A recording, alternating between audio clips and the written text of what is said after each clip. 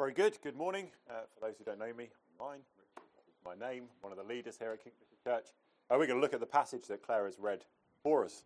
So let's do that. It'd be great to have your Bibles open to see what it is we're looking at.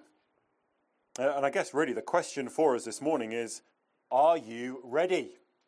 That's the whole thrust of this passage.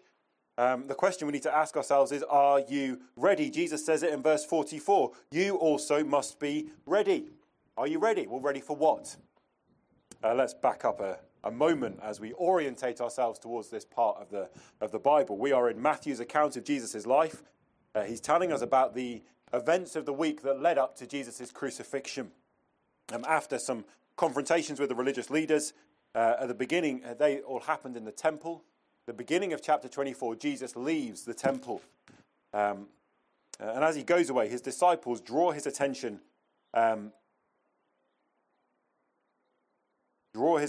to the temple buildings. Jesus tells them that the temple is going to be destroyed.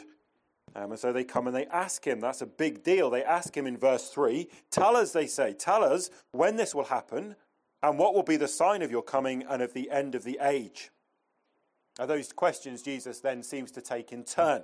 Verses 4 to 35, which we saw last week, he answers the question of when the temple will be destroyed. And he describes some events that are going to happen within the lifetime of these disciples.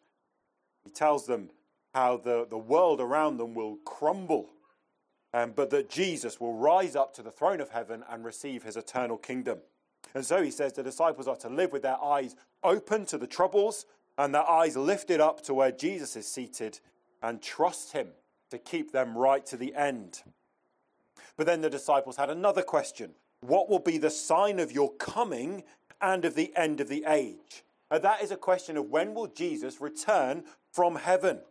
And that now is the question Jesus picks up in verse 36, and he's answering it right up to the end of chapter 25. And that's the event that we are called to be ready for. Are you ready for the return of Jesus Christ? Well, to answer that, we need to dig into it a bit more. So we're going to ask three questions this morning. We're going to ask, what does the return of Jesus Christ mean? When will it happen? And what does it mean to be ready? Three questions. So, first of all, what does the return of Jesus Christ mean? The disciples ask about his coming. The word they use for his coming is a word which is used for a royal visitation. They say this coming will mark the end of the age. You see, the creation of the world was the creation of a kingdom. The kingdom of heaven met on earth, and under the rule of God there was blessings, there was life, there was goodness lavished on the world. And then there was a rebellion in the kingdom. Now those first people doubted the goodness of God, they refused the word of God, they tried to set up their own kingdom. And everything was broken, and there was corruption, there was death, there was conflict, and the world became what we know it is today. And this age stretches over what we know as the history of mankind. And yet in time, a man came and his message was, repent, for the kingdom of heaven has come near. Jesus Christ came and he announced the inbreaking of heaven's kingdom on earth because he is the king of that kingdom. And all of his work on earth was a work to break the power of that pretended tyranny kingdom and establish the kingdom of heaven on earth once more. And that's what Jesus did through his death and his resurrection. And then he ascended into heaven, where he received the eternal kingdom. And then when he returns, then this age will end, and the everlasting age of the kingdom of heaven will be fully consummated in all the world. But what does it mean? Well, the prophet Isaiah described it like this. He wrote, everlasting joy will crown their heads. Gladness and joy will overtake them, and sorrow and sighing will flee away. What does the return of Jesus Christ mean? It means that the world will be put right. It means that everything that is wrong in the world will be sorted out. It means every longing we ever had for justice will be answered. It means every ache will be satisfied. It means every moment of fleeting happiness that we've ever tasted that sneaks up upon us and then is gone like a breath. Every faint taste of contentment, every glimpse of beauty will be filled out without blemish to its maximal extent. All those glimpses of light that pierce our present darkness, we will follow them to the source, and all will be light and life and love. It's what every good story tells us. When all hope seems to be lost, and then suddenly salvation arrives. It's Aragorn arriving at Gondor when the battle seems like it's over. It's Elsa in Frozen 2 coming from the frozen depths and riding on the water horse to save Arendelle from destruction. The return of Jesus Christ means that gladness and joy will win the day, that sorrow and sighing will be put forever into the past, and the kingdom of heaven will be the kingdom on earth forever and ever. And Jesus says you must be ready. Are you ready for the return of Jesus Christ? Are you ready for the end of this age and for the new world, for the imperishable bliss to arrive? You must be ready. But our second question, when? When do you need to be ready? That was the disciples' question. Tell us, Jesus, when will you return and usher in your kingdom rule? And so look at verse 36 where our passage begins. But about that hour, that day or hour, no one knows, not even the angels in heaven, nor the Son, but only the Father. That's pretty clear, isn't it? No one knows. It boggles the mind, doesn't it, to think how many times groups have predicted the end of the world. No one knows. Not even the angels in heaven, not even the Son. So who do we think we are to have any idea? No one knows. That much is clear. And yet verse 36 opens a little bit of a can of worms. How can the Son not know? Now, given what Matthew's told us about the Son, you see, Matthew tells us that at the birth of Jesus, they called him Emmanuel, which means God with us, because that's who Jesus Christ is. He is God with us, the Son of God, always being God, one with the Father and the Spirit, added to himself a second nature, one like ours, a human nature, so that Jesus Christ is fully God and fully man, the two natures in the one person. Now that is mind-blowing. The church wrestled with these ideas for centuries, trying to hold on to what the Bible teaches. But at the end of the day, it's a mystery. What we hold, as the Bible teaches, is that the Son of God always is God. He never stops being God in any way. But at the incarnation, he became man, so that now both natures are held together in the one person. And those natures aren't changed, they're not mixed, they're not confused, they're not separated, they can't be divided. So when the Son does not know the time of his coming, I think we have to say that this is Christ in his human nature as a man did not know. And yet the God nature of Christ knows as the Father knows. And if you think you can get your head around that, you're probably missing something. And the important bit for us is that whatever's going on with the Son, we do not know. We have no idea of the timing. Jesus presses the point home, verse 37. As it was in the days of Noah, so it will be at the coming of the Son of Man. You can read about it back in Genesis 6. And Jesus is making a comparison. What's his comparison? Well, he says, for in the days before the flood, people were eating and drinking, marrying and giving in marriage, up to the day Noah entered the ark, and they knew nothing about what would happen until the flood came and took them all away. That's how it will be at the coming of the Son of Man. That's the comparison that Jesus makes. Before the flood, life looked very ordinary. Before the flood, there was nothing remarkable. People just got on with the business of life, and then suddenly it was all changed. That's how it will be when Jesus Christ returns. In verse 40, Jesus describes it. 2 men will be in the field. That's 2 men will be doing their day job, just like every other day of their lives. Their alarm goes off, they get out of bed, they yawn, they stretch, they get dressed, they wash, they eat their breakfast, they drive to work on the same route, they meet the same people, they have the same conversations, just like every other day. And then Jesus says, suddenly one will be taken and the other left. He says there will be 2 women grinding with a hand mill. Again, a basic routine of everyday life. And one will be taken and the other left. No one knows when Jesus Christ will return. No one can predict it. It will be like every other day. There's not really an indication in this passage of whether it is better to be taken or to be left. But in that moment, there will be 2 opposite outcomes. What will make the difference? And notice the activities that Jesus highlights in verse 38. Eating, drinking, marrying, being given in marriage. These are base level needs to maintain human existence, aren't they? For the human race to continue, people have to eat and babies have to be born. You get those two things right and the human race will probably keep on going. Now and here I think is humanity's greatest blind spot, that we miss that there is a more basic need, a more important need.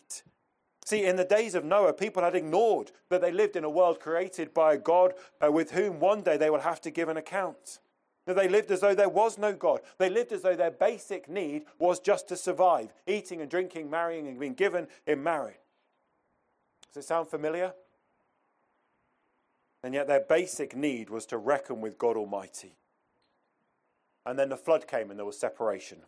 Noah and those with him entered the ark. The rest swept away.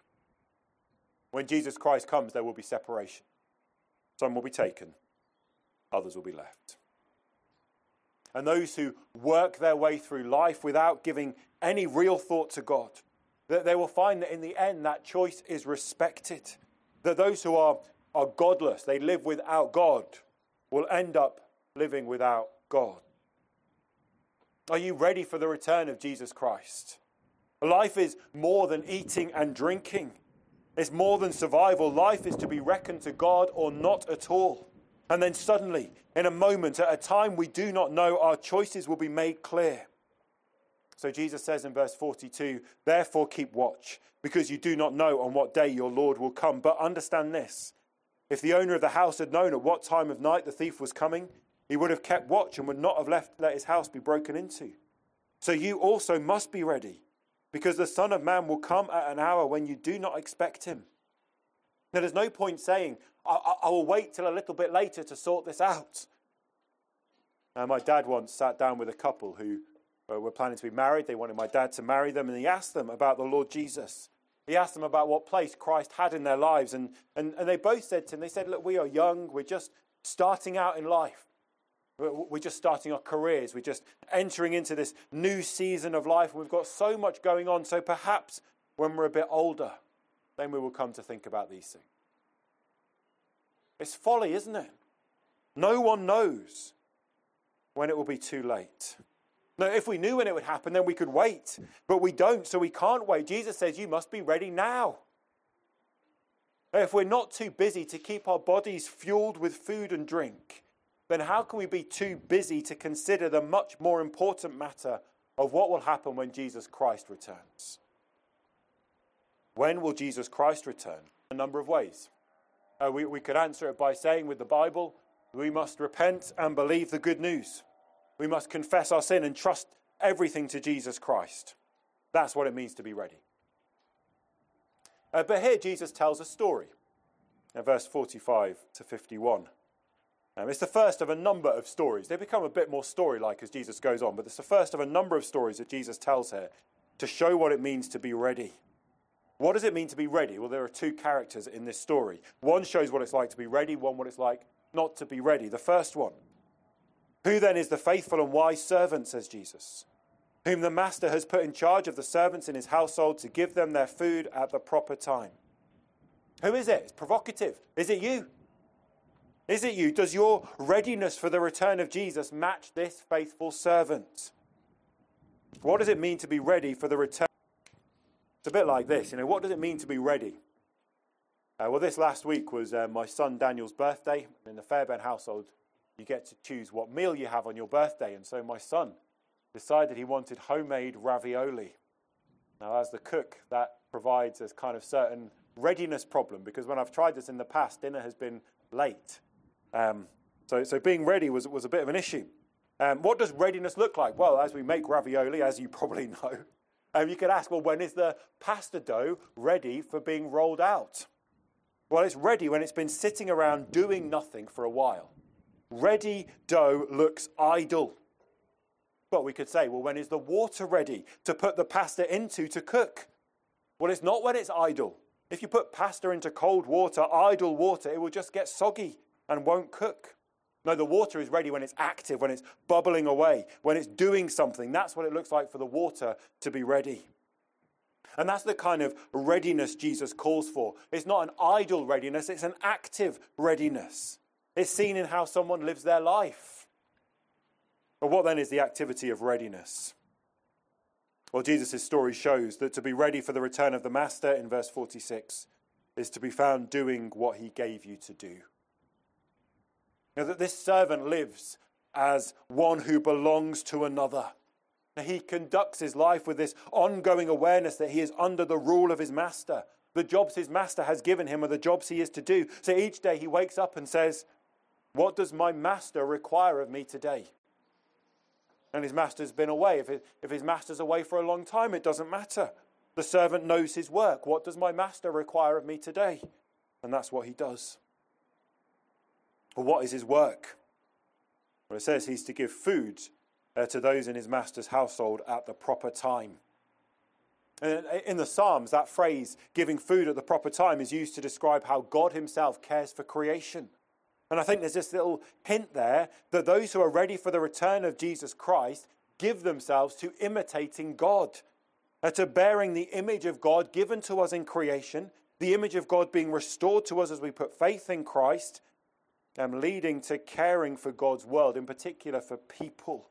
The servant is to serve others. He's to put his efforts into loving others. Just like Jesus said in Matthew 22, that the whole of the Old Testament, the whole of the Bible can be summed up in 2 commands.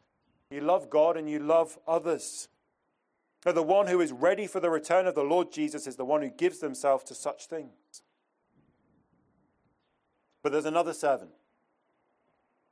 Maybe the same servant who takes a different path, verse 48. But suppose that servant is wicked and says to himself, my master is staying away a long time. And he then begins to beat his fellow servants and to eat and drink with drunkards.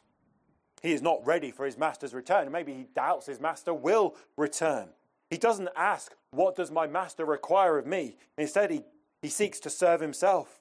He abuses others. He misuses his master's property. And where does it end for these 2 servants? Well, when the master returns, if he finds his servant doing what he gave him to do, verse 46 says, it will be good for that servant. But literally it says as an exclamation, blessed is that servant. Blessed is a very loaded word, especially in Matthew's gospel. Bit of a weird word in English, isn't it? Blessed, kind of sounds a bit dry, a bit sentimental maybe. But the meaning of it is to look at a situation and be astonished, be amazed, admire it, to say, wow, that situation is a deeply happy situation. That is the good life, the thriving life, the flourishing life. In Matthew 5, Jesus unpacked this blessedness. He told how this blessedness comes through brokenness. Those who are truly blessed recognize life as it really is. They see the reality of sin in the world. They see the reality of sin in their own lives. And they mourn because of it. And they feel their lack. And they feel their emptiness. And they long for the world to be right. And they ache for justice. And out of that brokenness, they hear the voice of Jesus saying, come to me, all you who are weary and heavy laden, and I will give you rest. And they respond. They throw themselves on Christ. And then King Jesus says, theirs is the kingdom of heaven. They will share in the bliss of the world to come. They will be comforted. They will be filled. They will see God. They will be crowned with joy and gladness, and sorrow and sighing will flee away. Blessed. See, that servant who is under the lordship of King Jesus has abandoned hope in themselves and trusts it all to Christ, and live each day asking, what does my King require of me today? And then that servant, as he asks that question, takes hold of his master's resources, the things his master has given, and he uses them to do his master's work. That servant is ready. And when his master comes, blessed. Verse 47, truly I tell you, he will put him in charge of all his possessions. But what about the other one? Where does it end? For the other servant, when the master returns, if he finds his servant living for himself and mistreating others and forgetting that he's a servant, verse 50 says, the master of that servant will come on a day when he does not expect him, and at an hour he is not aware of. He will cut him to pieces and assign him a place with the hypocrites, where there will be weeping and gnashing of teeth. This is a shocking conclusion. This isn't kind of coming back and giving a verbal warning or a strict talking to. It is brutal. And the shock is meant to force us to consider the seriousness of the question before us. Am I ready for the return of Jesus Christ? Now, this second servant doesn't want his master, and that's what he gets. He gets put away from his master, but that place is awful. So we must ask ourselves, are you ready for the return of Jesus Christ? Can't put that off. Our most fundamental need, our basic need, is to be right with God. And if we go through life and do everything else but not this, then we're blind. If we go through life without a thought of God, trying to live without him, then when Jesus Christ returns, we will get what we wanted. He will respect our choices. And suddenly we will find ourselves without God. That is, without goodness, because he is the source of all that is good. There will be only weeping. And we'll find ourselves without comfort. There will only be gnashing of teeth. And without light, there will only be darkness. And without life. And your most fundamental need is to be right with God. And that's why the coming of Jesus into the world is such good news. He came to save his people from their sins. He came to put sinners in the right with God. And that's why, as Jesus tells these things that we've been looking at this morning, he is about to give himself to death on the cross. And his dying was him paying a debt we could never pay for ourselves. And so that we, undeserving as we are, might have a right to the place in the kingdom of heaven. And the Bible says, believe on him and you will be saved. Trust Christ. That's what it says. Confess to him your sins. Ask him for forgiveness. Ask for a place in his kingdom and you'll find him eager to grant it. Look, if you're not sure about that, if that's new for you or you've got questions or something's holding you back, then talk to someone. I talk to Paul who led, talk to me, talk to someone else. Are you ready for the return of Jesus Christ? Now maybe for those who are a bit younger, it might be easy to imagine that you can put off deciding. You might think you don't need to think about this until you get a bit older. But Jesus says you do not know when he will return, so you must be ready. Now maybe for you, you've been putting it off for some time. You've not quite wanted to get to that point of asking Jesus to save you. Not quite. But you don't know when he will come. And how awful it will be for those who waited until it was too late. Maybe for others of us, maybe those who are a bit older, maybe we think we are ready for the return of Jesus Christ. Maybe we think we're ready because years and years ago we once said a prayer and we've got a little card to prove it. But what is that prayer worth if you're not trusting Jesus Christ today? Now, being ready for Jesus' return is not about what you once prayed. It's about how your life today reveals that you are still trusting Christ. Now, being ready isn't having an insurance policy of faith tucked away in a dusty cabinet. It's about living out that faith in all of life, active trust, being about your master's work. Are you ready for the return of Jesus Christ? Jesus says you must be ready. You must. He shows that being ready for his return is when we live each day for him, when we start each day asking, what does my master require of me today? Now, whether we're in the field, or whether we're at the mill, or just doing the same kind of things as the person next to us, but we're doing it for King Jesus. We're doing it because we know we belong to Christ, that we've been bought with the blood of Christ, and we seek his resources to love God and love others in all that we do. And then when he comes back, unexpected and sudden, he will say, blessed. Are you ready for the return of Jesus Christ? Let's pray together. Our God in heaven, you know our hearts right now. You know the things that are distracting us and drawing us away. Please, would you help us each to honestly assess that question for us? Are we ready for Jesus to come back? And in your great mercy, please would you ensure that each of us are, that we go into each day trusting the Lord Jesus, hoping in him, eager to serve him. Amen.